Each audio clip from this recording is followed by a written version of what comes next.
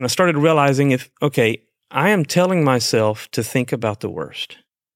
No one else is telling me to believe that. I'm telling myself to believe the worst. And it's making me miserable. Well, if I'm telling myself that I have to believe the worst, why can't I tell myself to believe the best? Welcome back to Good Business. Guys, I'm so excited to have my co-host James Hall here and Chad Barrett as a special guest today. Guys, we as entrepreneurs and leaders, we face so many challenges and struggles, and we deal with things like imposter syndrome. We feel like failures nonstop, and it's a tough world out there. The latest statistic that I was looking up today was 1 in 3 entrepreneurs face thoughts of depression and suicide within the last 2 weeks or month, something along those lines. Either way, it is tough for entrepreneurs. And we're going to talk about how to deal with anxiety, how to deal with depression as a leader. And as you guys know, in this show, we don't hold back from the real talk about business leadership. We're not trying to just say, hey, it's all about the numbers, because honestly, it's not. The numbers are an indicator of success or failure, but it is just one of many. And so, first and foremost, we're going to focus today on what does it look like to be a healthy leader. And I'd love it if, Chad, you could start out by introducing yourself and sharing who you are. What's your background, and if you want to kind of talk a little bit about the influence that you're bringing to the world around you, that'd be great. Yeah. Well, first of all, thanks for having me. It's an honor to be on the Good Business podcast with you guys today. Yeah, happy to have you. Name is Chad Barrett. I grew up in redneck country, Southwest Louisiana, milking cows when I was a kid and all that good stuff. And I'm one of the pastors at Fellowship Church at Plum Creek. I get to oversee small groups and develop teams like that and make sure they're all healthy and everything. And been married for 27 years, have 4 kids. My oldest is 24. Then I have Christina, who passed away of cancer 9 years ago. Mm. She would be 21. And then we have Caroline, who just turned 18. We had our daddy-daughter date last Saturday, a great skydive. Right. Oh, that's awesome. I saw the skydiving video. That looks so much fun. Her skydive on her 18th birthday, or a couple of days after that. How did Mom feel about that?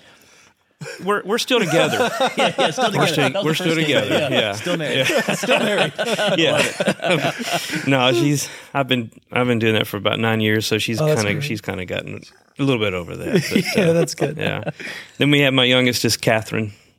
She's 14 and loves volleyball and all that kind of good stuff. But yeah, my story is, guys, talking about. I mean, that's just such a sad statistic. 1 in 3. It is. And I mean, I know what anxiety and depression is. I battled it. I mean, I was riddled with it for years. Back in the day, they didn't know what anxiety attack, a panic attack was. I just, having this tremble and feel like the ground is going to fall underneath me. I didn't know what that was, but I battled anxiety and depression for many years.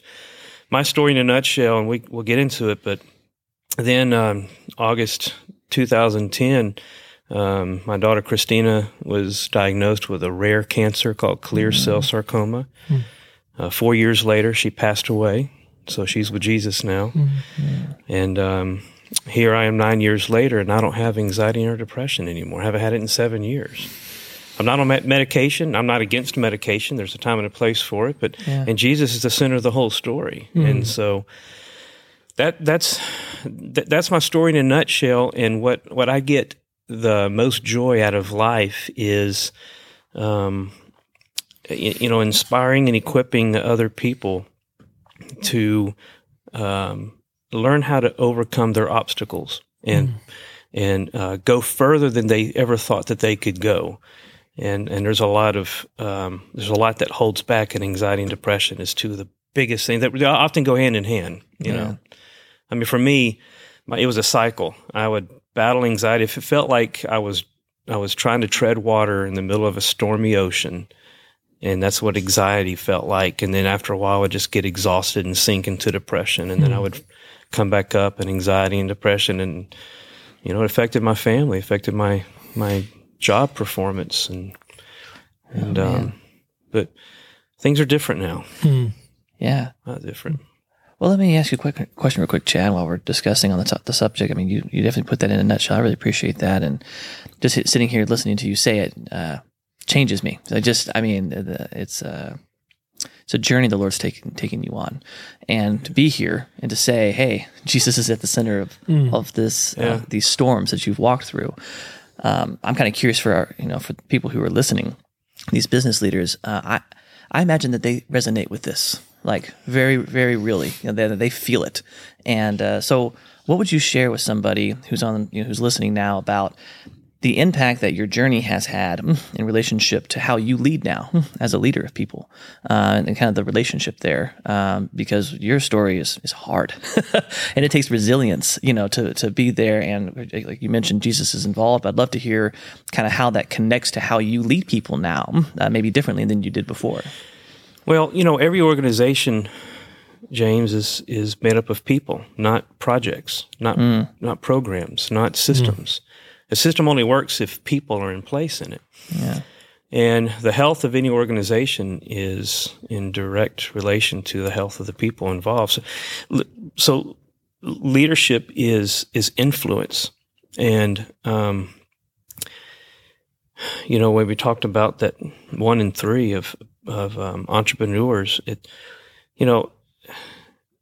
in each organization, there are people that are struggling. And I would venture to say that it's not just the entrepreneurs. They have reason to struggle with with anxiety and depression.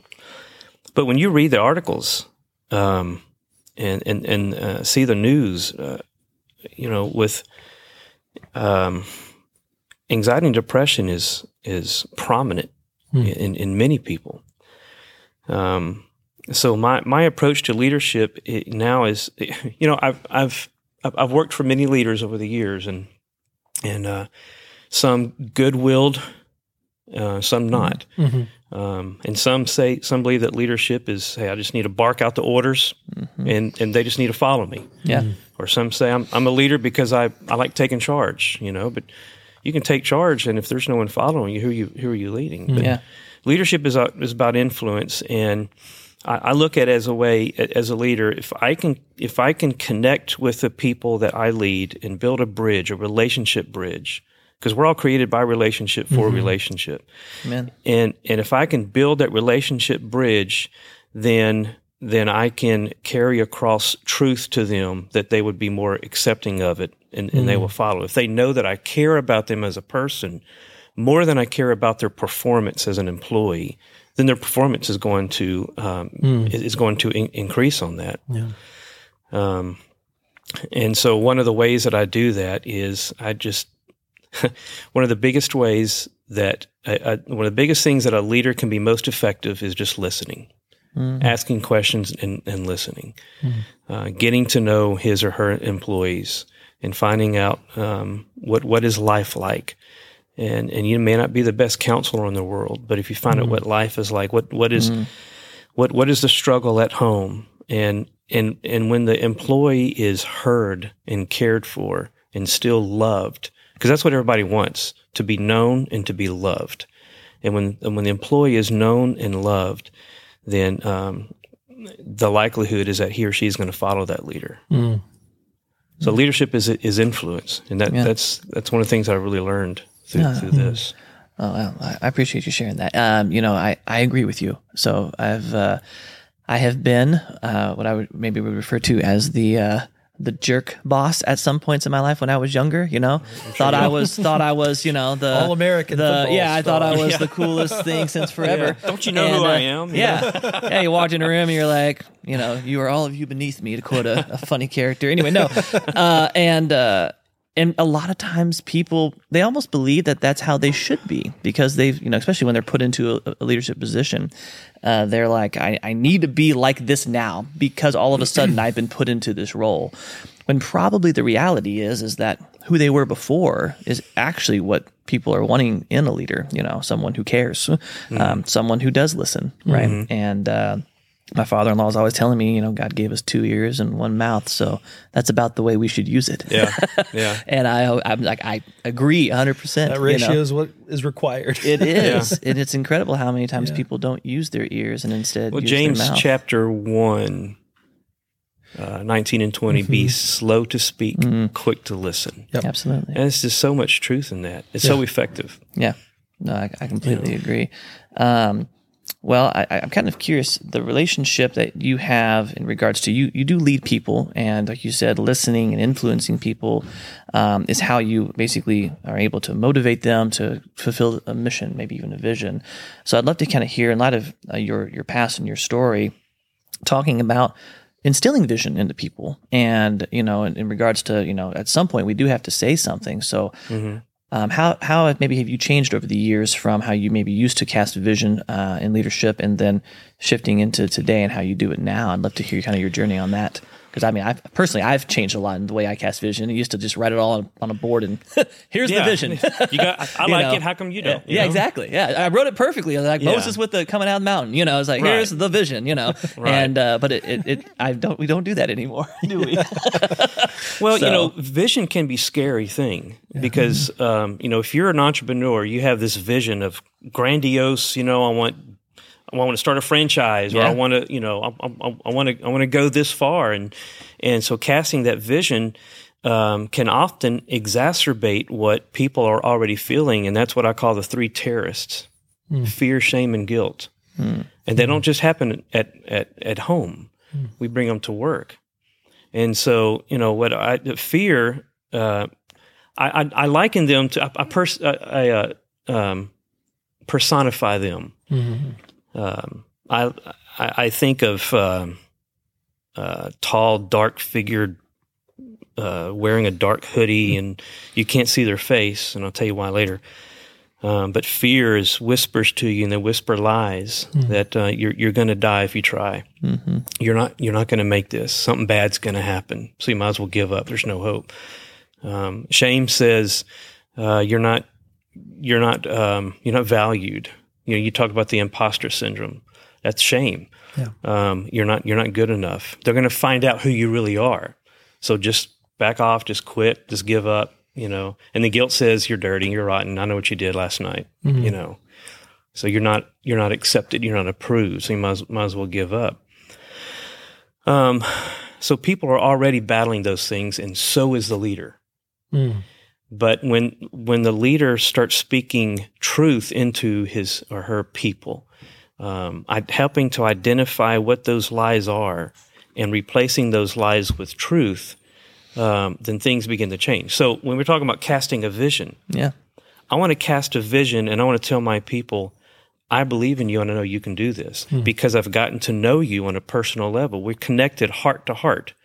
I know who your family is. I know what your background is. I know what your history, and you know what my story is, and my background, and my history. I know your struggles. I know your fears, and I know what ails you. But I love you just the way you are, and I have total confidence that together as a team we can accomplish this together. So it's building into the lives, and it's speaking truth into their lives, but it starts with that heart-to-heart connection. There's a whole lot more than just barking out orders and taking charge and, guys, we're going this way. And if you're not following, then I'm fire you and get somebody else, Big difference in the two. Wow. So, the wisdom there, it's profound. And not trying to inflate your ego at all, but it's so true. Well, it didn't originate with me. Well, and I think from everything that you're sharing, like that wisdom could only come through experience, through that understanding could only come through experience. You can say what you just said until you're blue in the face, but I can tell that you believe it, and it's in the heart of hearts. So what James and I in business, obviously, we hire a lot of people, and we work with a lot of people. We probably hired, 200 people, 300 people, including contractors over the years. And so when I think about those hires, the people that I tend to be the most successful are the ones who have gone through something hard in life. Because those people have a better idea of what their identity is, and they have a better idea of what their strengths and weaknesses are. Mm-hmm. And so you obviously have gone through hardship. I'm going to get teary-eyed just thinking about the thought of losing a child. Can you walk me through that journey if you're open Absolutely. to it? From the moment that you guys got that diagnosis until the moment that you realized, okay, I'm healthy. I mean, from what you just said, I think you said that's a 6-year journey, and we have 30 minutes here. But I mean, what was that journey like? Okay. So that I think going back to the imposter syndrome, that shame, I think so many entrepreneurs and leaders and people in general, they're sucked into social media, and all they see is, hey, this is the best life now. And all they're seeing is, hey, this is my worst life right now. And they don't quite see the path that it takes to actually get to your best life now. And so I'd love to know, what was that path like for you? So just to give some confidence to people going through hard times right now. Yeah. So, it was August 23rd, 2010. Wow. And whenever we got the phone call from Dr. Thompson at Texas Children's Hospital in Houston, he said, Mr. and Mrs. Barrett, I need you to sit down. And we've already run tests on her.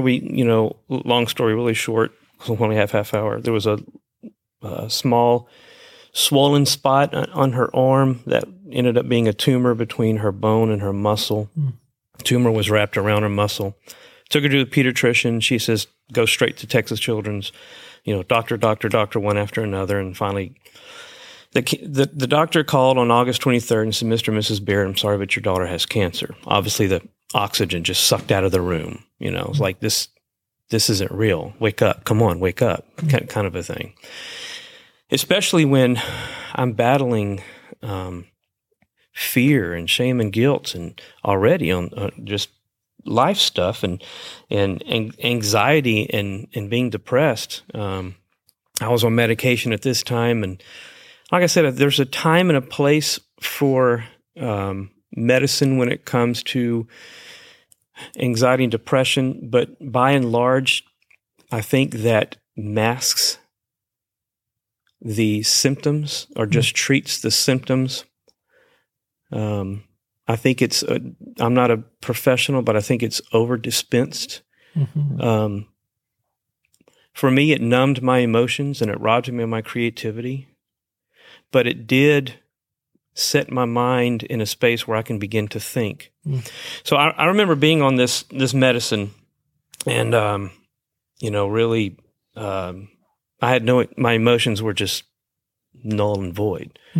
And Christina comes out of wakes up from her surgery, and she's groggy and crying, and my wife Melissa is crying, and I'm just like, I feel nothing. And I realized, okay, this isn't, something's not right here. But I had people in my life though that were speaking truth into me, and I think for me that the medicine helped me put me in a spot where I can begin to think better. And when I began to think better, and what I mean by thinking better is changing thought. So back in the 60s, psychologists called it cognitive behavioral therapy is what they discovered. The Apostle Paul wrote about it 2,000 years ago in Philippians 4. Be anxious for nothing, but in everything through prayer and thanksgiving, which is so huge, bring your request, make a request known to God. Then he says, and think on these things, whatever is true, whatever is noble, whatever is praiseworthy. But for me, I wasn't thinking on those things. I was thinking on the what ifs. The what ifs. Y'all have kids? Yes, I do. Then you battle what ifs. I guarantee you battle right what ifs. now, actually, in my head. And when they get their driver's license, oh, buddy, Oh, I didn't even think about that. Daddy, can I have the keys? Don't think about it, James. Oh man. Man. But the what? That's crazy. What if this bad thing happens? What if that bad thing happens? So I mean, we we're creatures of habit, and we train our minds to think on the worst. Yeah. You know, and for a business leader, for an entrepreneur, well, what if this thing fails? How am I going to take care of my family? I cashed in all my 401k into this. Am I saving? I'm going to have absolutely nothing. And that happens to entrepreneurs all the time, you know. And so I was thinking, of course, with my daughter having this rare cancer, and her prognosis from the very start was very poor. And I remember thinking, well, what if my daughter dies? My family's going to be destroyed, and I already started being my own prophet, right? My family's going to be destroyed. They're going to lose. I'm going to lose everything. I'm going to take my life. I'm just going to, life is going to be bad. Then I had people like my dad and God just placed a couple of other people in my life that just helped me think on truth and started identifying the lies. And so when I told you about those fear, shame, and guilt, that they had no faces, well, they do have a face, and it's my face. Because, you are your greatest influence. You talk to yourself more than anybody else does. And we tell ourselves lies, I'm not going to make it. It's going to be bad. I'm not worthy. I'm not good enough. I'm an imposter. I'm, all those sorts of things. And so with the what ifs, I remember thinking, well, I need to prepare myself for the worst. So that's why I'm thinking the worst. But how can a parent prepare himself for the death of his child? It's impossible. And then I started thinking, well, why try? What good is going to come out of this? And then I began to realize that there's something my dad told me, and I'll never forget this. We're having this conversation. Christine was still alive. We're having this conversation, and this particular conversation, and he said, I can tell you where I was. I was on Beltway 8 in Houston driving to work when having this conversation.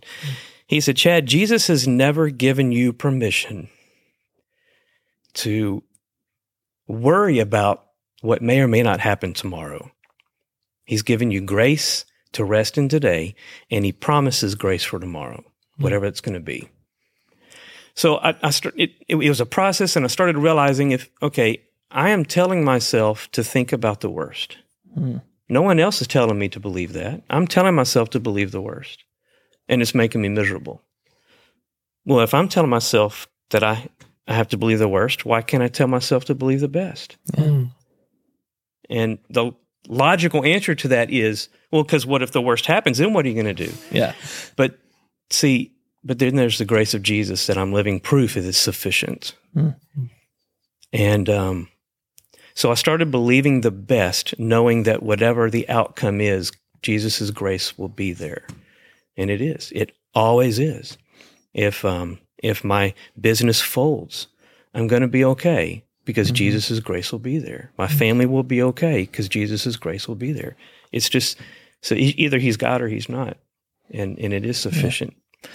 I want to actually speak to something you said. It's a little off script, but last December I read a book. The title evades me right now, but it was a really great Christian author who speaks to the subject of anxiety. And there's a whole chapter area dedicated to the idea that the most influential voice in your life is your voice. Yeah. And it changed my world. Once I realized, I was like, yeah, he's right. He is right. Not only is it the most influential, but why is it the most influential? It's because you trust that voice more than any other voice. Yeah. Because it's yours. Yeah. You love your voice. That's like your know favorite. The motivations behind it's your favorite voice, Yeah. And I was like, that is incredibly powerful to realize that you not only does that voice exist, but I love what you just said, because you get the opportunity to change what is being said because it is your voice, and you have some control over that, and some speaking truths into those spaces. And then obviously, the voice that radiates truth to our core, of course, is the Word of God, Jesus, and if we let it. If we listen. And if we listen, if we know his voice, and we know the difference between his voice and our voice, and then of course all the other voices of the world that all come in around that. But since you mentioned that, I wanted to say something because I mean, how powerful is it to an entrepreneur? How many times did they hear their voice in their head telling them something that is fear, shame, guilt? Yeah. Why believe the worst? Who says we have to believe the worst? Yeah. And so why not believe the best? Yeah. You know, it's why I love skydiving.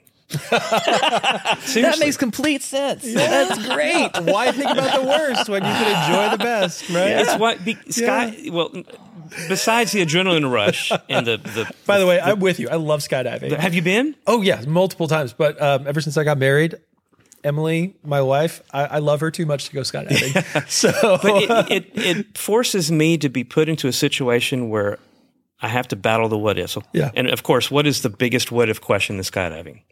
Are you gonna? Will my parachute open? Will my parachute open? Am I gonna die? The one question. Yeah, the one question. But then I start thinking on the truth instead. Okay, yeah. I know my emergency procedures. I've practiced them. I know my training will kick in. So I tell myself this is going to be a great dive. This is going to be a fantastic dive. Yeah, and they get better and they get better and better. So it's good practice to put that in and to apply that to life. I need to apply that to life whenever I go out into the ocean because all I think of is a shark's going to show up and it's going to eat me today. I don't know how surfers do it. It's because they have the positive attitude. Yeah. I just don't have a positive enough attitude when I go get in the ocean, huh? The way we introduced our girls to Jaws the other day. Oh, that's terrible. Yeah. I'm sorry. Yeah. They never want to go swim in the ocean again. Yeah. They'll be all right. Oh, gosh. They'll survive. They just may not enjoy the ocean ever again. It's okay. This is just a movie. We're going to think about this instead. Anyway. No, that's great. That's great. So moving along in that journey, I mean, you had 4 years to wrestle with that. Yeah. How soon after the diagnosis did you start to come to the realization of, hey, I can't just be planning for the worst the entire time? It was probably just a few months before she died, where it was like a switch that was flipped.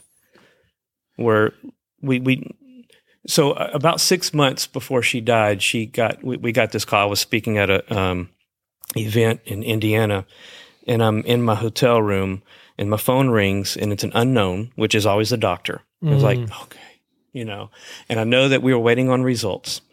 So my doctor calls, and he says, "Chad, are you sitting down?" I was like, "You sound excited." And he goes, "No, I'm not going to sit down. You better tell me right now." Sorry. I'm just going to keep going on, okay? Yeah. He said the tumors are gone from her chest, from her lungs. Man, what a day, just incredible. And so, but then there's that roller coaster because 3 months later they came back with a vengeance,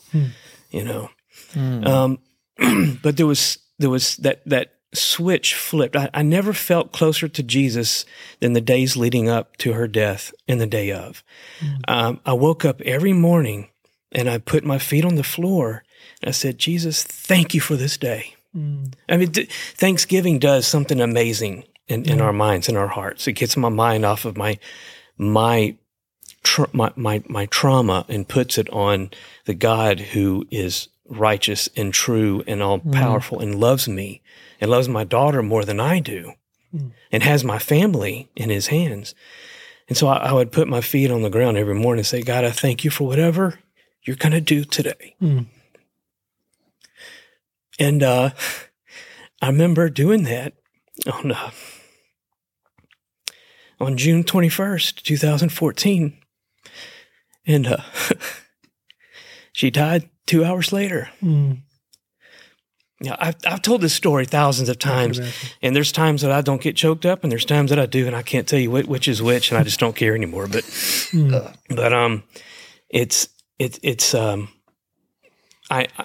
I knew my life was beginning to change when I started becoming more, and this seems so counter intuitive, when I began to be more thankful for what I see God doing in my family. We told Christina that the cancer came back and there's nothing else the doctors can do. And y'all, I watched my daughter stare death in the eyes and said, I'm ready. Wow. Wow. Yeah. So it was it was a turning point in realizing that I truly have nothing to fear. And now I've experienced a parent's worst nightmare. Yeah, I grieve, but I'm more than okay. That's why the title of the book I wrote, shameless plug, the book. No, don't be afraid. The title of the book I wrote is Thrive, Not Just Survive. So I used to think of, that verse in 2 Corinthians 12 where Paul says, this thorn in the side, I pleaded with Jesus over and over and over again. Please take this thorn out of my side. And basically, here's Chad Barrett's paraphrase. Jesus says, no, I'm not. Yeah. I love you too much because you will not experience my grace on you if you lived a life of comfort. But because you're going to sense my grace and you're going to see that my grace is sufficient. And I used to think my grace is sufficient. Remember that stormy ocean I would drown in? It was just enough grace to get a little gulp of oxygen before I sink down. And then I started realizing, well, what kind of grace is that? And I tell you now that his grace is sufficient to not to wallow in a stormy ocean, but to walk on the water. And so that it's sufficient for me to not just survive, but to thrive in life. And thriving doesn't mean an absence of pain. It means I'm gonna climb this mountain. I'm gonna reach the summit. I'm gonna take it one step at a time, and Jesus is there every step of the way with me. And man, so there's so much application in that. I mean, you've obviously applied it in your own life, and thank you for sharing your story. I cannot imagine what it takes to dredge up those feelings again every time, but I'm sure that they're bittersweet. And so I thank you for being vulnerable. So when you're thinking about, all right, how does this apply in my daily life? Like how, obviously you've been changed dramatically by God's grace through those trials.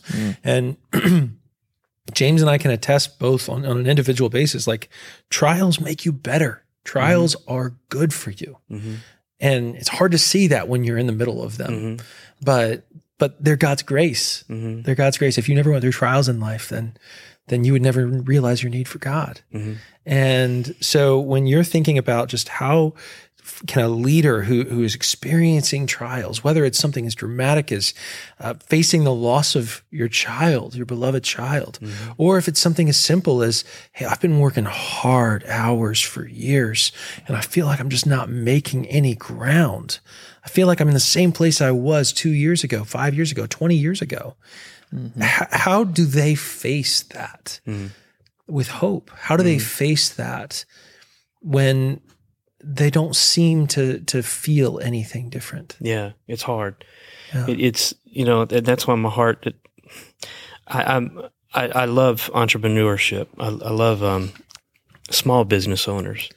Who against all odds they just keep stepping in, and there's that sense of that where that fear and that shame and guilt begins to kick in. One of the biggest principles that I've learned and am learning in my life are called NGU, never give up, and it's not something that I can do on my own. It's something that I need others to do with me. And it's, when I think of an entrepreneur who's been, like you said, has been struggling for years and not seeking to make any headway, this looks like a giant mountain that I'm not sure if I can climb the whole thing.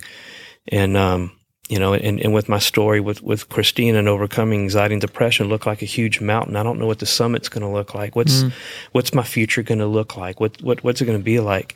And for me, I keep going back to what is it I'm telling myself? There's been times as a pastor I tell myself that I'm just not cut out for this. And I have to recognize this, that's that's just the struggle of being a pastor.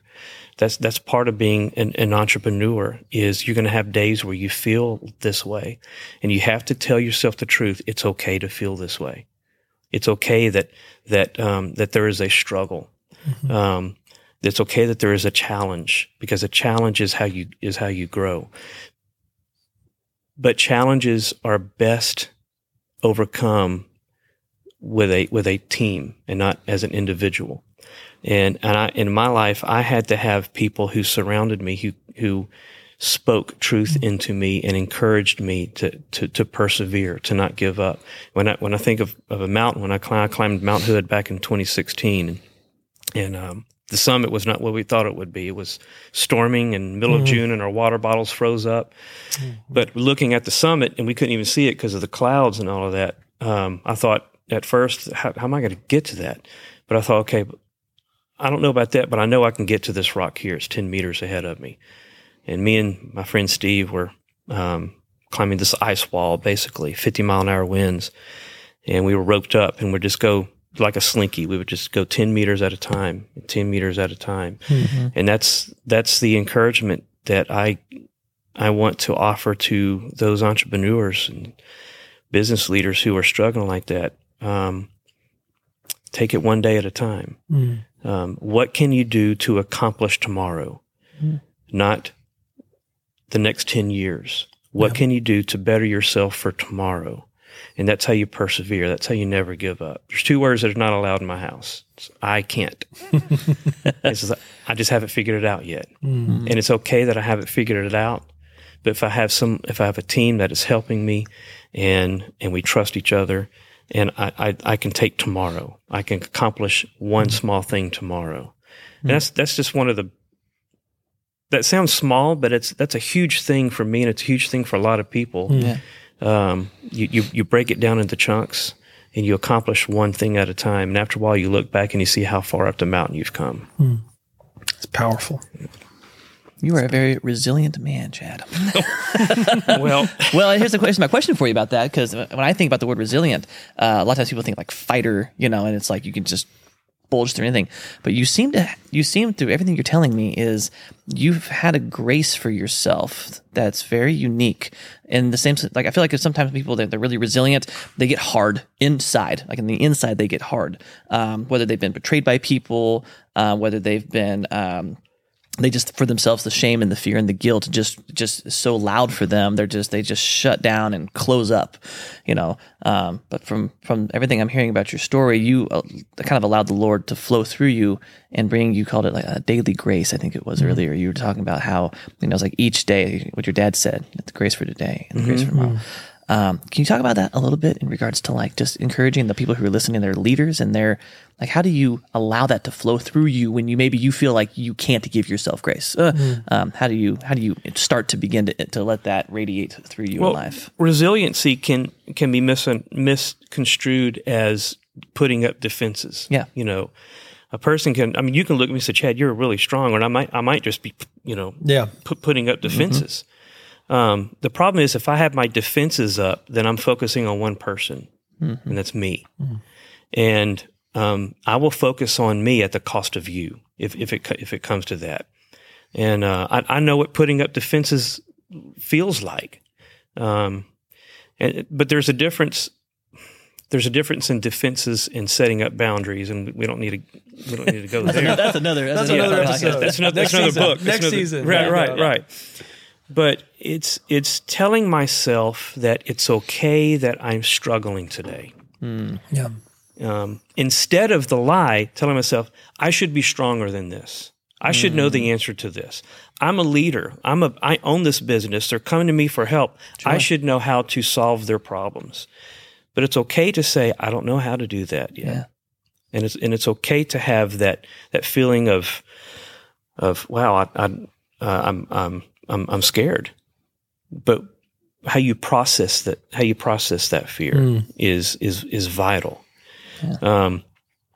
There's a Well, there's a book by Patrick Lencioni called The Advantage, and it's a wonderful book, and I love the guy.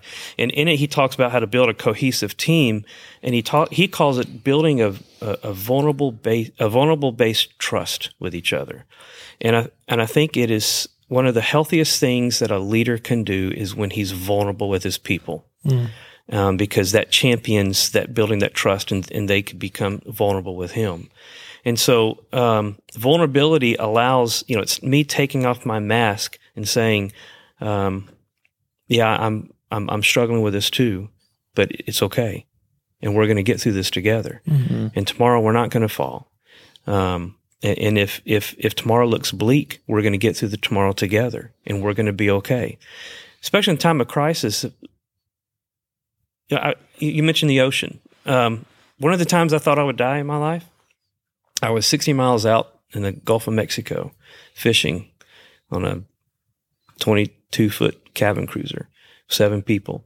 And we got caught in a storm, lightning popping everywhere. And I'm holding on to a metal pole so I won't fall out of the boat, And I remember thinking, this can be bad. I'm going to die. I really got scared when the owner of the boat said the exact same thing. This is bad. I think we're going to die. This is horrible. Like, oh my gosh, then it's true. Yeah. But I guarantee you, if the leader would have said, hey guys, I know this is scary. I'm scared too, but we're going to get through this. It's going to be okay. That's the leader people will follow. Yeah. And that sets a tone, that sets an atmosphere. So the leader has to be self-aware of, I know my own fears, but I know we're going to get through this. Even if I don't know how, I know we're going to get through this. We'll figure this out together. Mm-hmm. I hope that answers the question. It does. Incredible. I grew up around so many, people listening, I'm sure they're pastors, and I grew up around a lot of pastors, and it's so hard to be vulnerable with the people around you and the leadership. So you saying these things is it's enlightening. I'm just so thankful for it because it needs to be heard. And I hope people, when they hear this, I hope people are sharing this episode to saying, this is the good way. Think about Jesus and how vulnerable he was with his disciples. Like, it is foundational to you making it as a leader. People don't look at pastors and think entrepreneur. What do you think a church starter is? That boy's an entrepreneur. Yeah. And he's a soul carer too, and that is hard, know. And even those who've been doing it for 20 years, it is hard to remain in a place of grace and vulnerability with other people, whether it's in business with leadership teams or in work with fellow elders. It's a hard place to stay because you can quickly harden, and then still have that mindset to be the leader and say, I don't know how, but I think we're going to make it through. Well, there's times a leader has to say the hard things. Yeah. Jesus told his disciples, I'm going to die. I'm not going to be here soon. I would never. We're not going to let that happen. Well, get behind me, Satan. But I have to, because here's the good that comes after that. Yeah. So there's times where, as a leader, I have to say the hard things, but just because I have to say the hard things doesn't mean it's going to be detrimental to us as people, or it's going to be the worst, and it's going to destroy us. Yeah. We're still going to be okay. No, that's great. That's great. Chad, I feel like we could talk for hours. I know. And I'm so sad that we're at time. But I really do appreciate you taking the time to join us today on Good Business. I'm so encouraged. My heart is full. Glad. And man, I feel like you were talking directly to me half the time. But yeah, thank you so much. So Chad, you've got a book. How can people get it? And tell us about the book. I know you already gave us a little overview, but can you tell people about your book? Yeah, the book, I'm a storyteller. The book is written in story form, and basically it says what I said in a nutshell, how my life was ridden by anxiety and depression. It tells the story of Christina and her cancer journey. I equate it with climbing a mountain and what that's like. And we don't know what the summit for Christina was. We don't know what the summit of Mount Hood was, but how Jesus is the center of it and how it changed my life. My worst fear of losing a child came true, but my worst fears of my family being destroyed because it did not come true. I'm living proof that His grace is sufficient. The second part of the book are 5 disciplines that I learned through this process, and so those 5 disciplines are written out there that everybody could go through, and the purpose of those is part of those disciplines is to frame your story and multiply yourself to help somebody else in their struggle. They can find it on Amazon. If you just type in Thrive, not just Survive, it's the first one that pops up. Awesome. Yeah. Or they can go to chadbarrett.us as well. Awesome. Now, just to not to confuse you with the other Chad Barrett that pops on Google. Not chadbarrett.com. Yeah, not I think he's a soccer player. Not the soccer player. I don't play soccer. I tried one time. Awesome. It didn't work well. Well, thank you, Chad. And everybody, thank you so much for tuning in today. I hope you were encouraged. I encourage you to share this episode with people who you think would also be encouraged by this. And we look forward to seeing you guys next time. Don't forget to hit the like button, subscribe on YouTube if you're watching, and be sure to leave us a 5-star on Apple Podcast and wherever you are enjoying your podcast today. So guys, thanks again for being on Good Business with us, and we'll see you next time.